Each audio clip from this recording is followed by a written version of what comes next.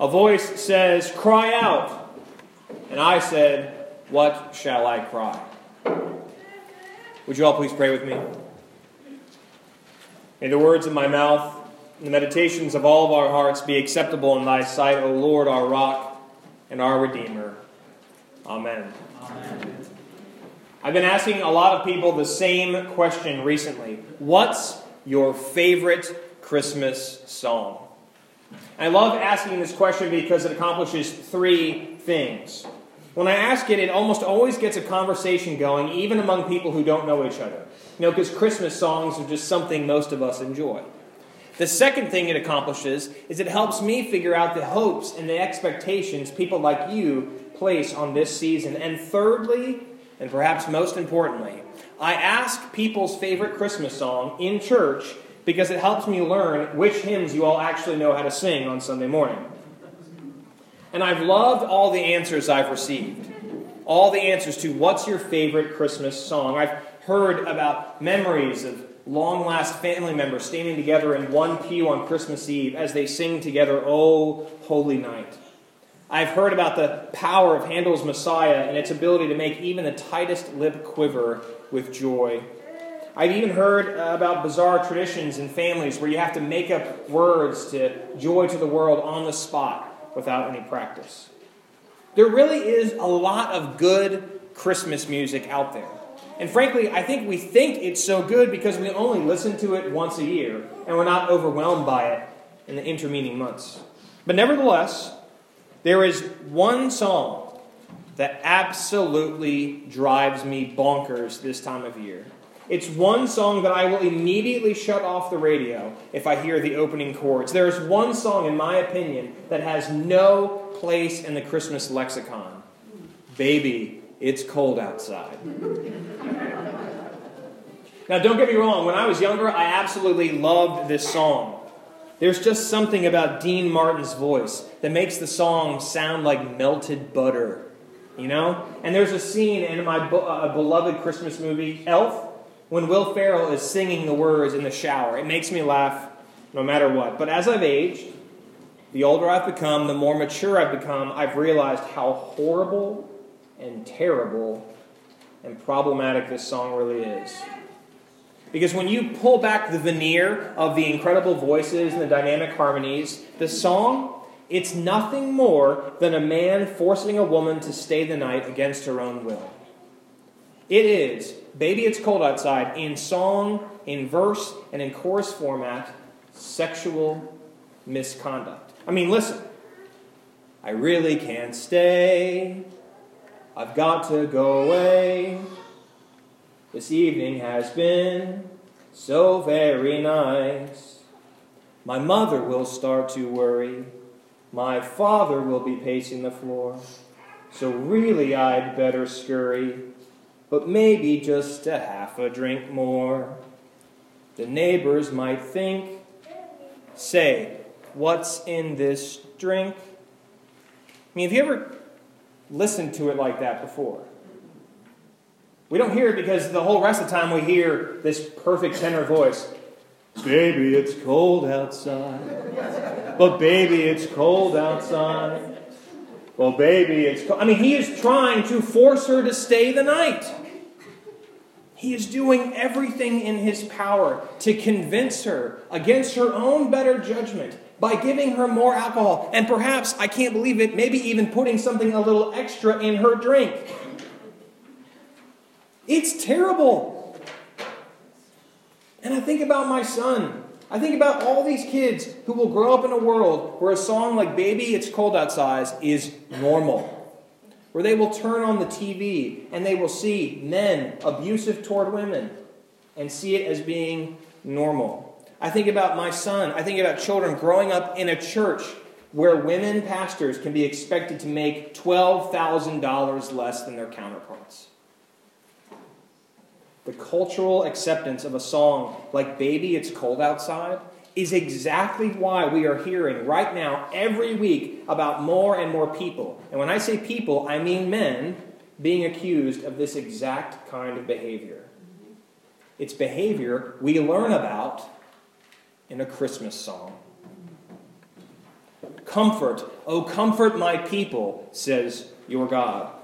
I mean, who in the world are we supposed to be comforting this time of year? The people who have a warm sanctuary on Sunday morning? Those who have trees that are almost hidden by the mounds of Christmas presents? Those who have a full family around their dinner table every night? A voice cries out, "In the wilderness prepare ye the way of the Lord. Make straight in the desert a highway for God. Every valley shall be lifted up, and every mountain shall be made low. The uneven ground shall become level, and the rough places a plain. Then, and only then, shall the glory of the Lord be revealed. Then, and only then, shall all people gather to see it together. Then, and only then, will the mouth of the Lord speak." The Lord declares that a new thing is coming, a reckoning. All will be made new. The mighty shall be brought low, and the weak shall be made strong. Only then, with the reversal and the evening of all things, shall the glory of the Lord be revealed. During Advent, we are forced to recognize that God is in the business of toppling things over. And in particular, toppling things over that we've grown all too comfortable with. Over the last few months, there has been a non-stop revealing of sexual harassment and misconduct from some of the most powerful men in our country. Whether substantiated or not, we haven't gone a few days without another name bubbling to the surface. Roy Moore with young girls many years ago. Al Franken, both before and after he became a senator. I mean, Matt Lauer had a button installed on his desk to lock the door when young women would come into his room. Harvey Weinstein repeatedly used his power to assault and manipulate young actresses. Even our president hasn't escaped the scores of women coming forward to name the terrible things that have been done to them. And the naming isn't going to stop anytime soon. And somehow, to make matters even worse, most of these men have had these terrible habits for a long time, and nothing has been done about it. The abused women were made to feel powerless and threatened if they ever revealed what happened. Others in power knew exactly what was happening, and instead of confronting the person, they made jokes about it. And far too many of us have grown comfortable in a world where women are made to feel less than men. As I said earlier during the children's message, the United Methodist Church released a study this week from 2015. They looked at all the compensation of all the conferences across the world. And for me, I was just looking for Virginia. I looked at the Virginia Annual Conference, and in 2015, even among clergymen and women who had served the same number of years, had the same level of education, women could expect to make $12,180.94 less than clergymen. I could go on and on and on with stories and examples of how sexism and disruptive power dynamics have done terrible things to and against women. A song like Baby It's Cold Outside, it only scratches the surface, but it goes to show how deeply entrenched these practices and behaviors really are. The word from Isaiah, the word from God, it comes as the people are suffering under oppression, a suffering that seems inescapable. And at that moment, God declares a new thing is happening to and for a people who feel no hope. Babylon, like far too many men today, rules with an iron fist, with a power that feels inescapable. And that's when God decides it's time for things to change. The evening of all things is coming, and we, thanks be to God, get to be part of it. I am ashamed to admit that as more and more names have come out, the Kevin Spaceys and the Charlie Roses and the Louis C.K.'s, I've been surprised at how pervasive this is. And my surprise is embarrassing because I see the world through my own lens, which, to be frank, is both white and male, and therefore I have either ignored or been blind to what actually happens. But when I talk to my wife, when I talk to my sisters, when I talk to my female friends, when I talk to female members of this church, you have not been surprised. Your lack of surprise is due to the fact that for every famous and powerful man who asserts his will or degrades a woman, there is an equal, if not higher number of men in the workplace and in the community who do the same, if not worse. We live in a world where women are made to feel less than men. And thanks be to God, it's finally starting to change. During the time of Isaiah, the people of Israel existed in a state of misery. They were stripped of the structures that gave meaning to their lives. Their temple was destroyed. They were forced to worship a false god named Marduk.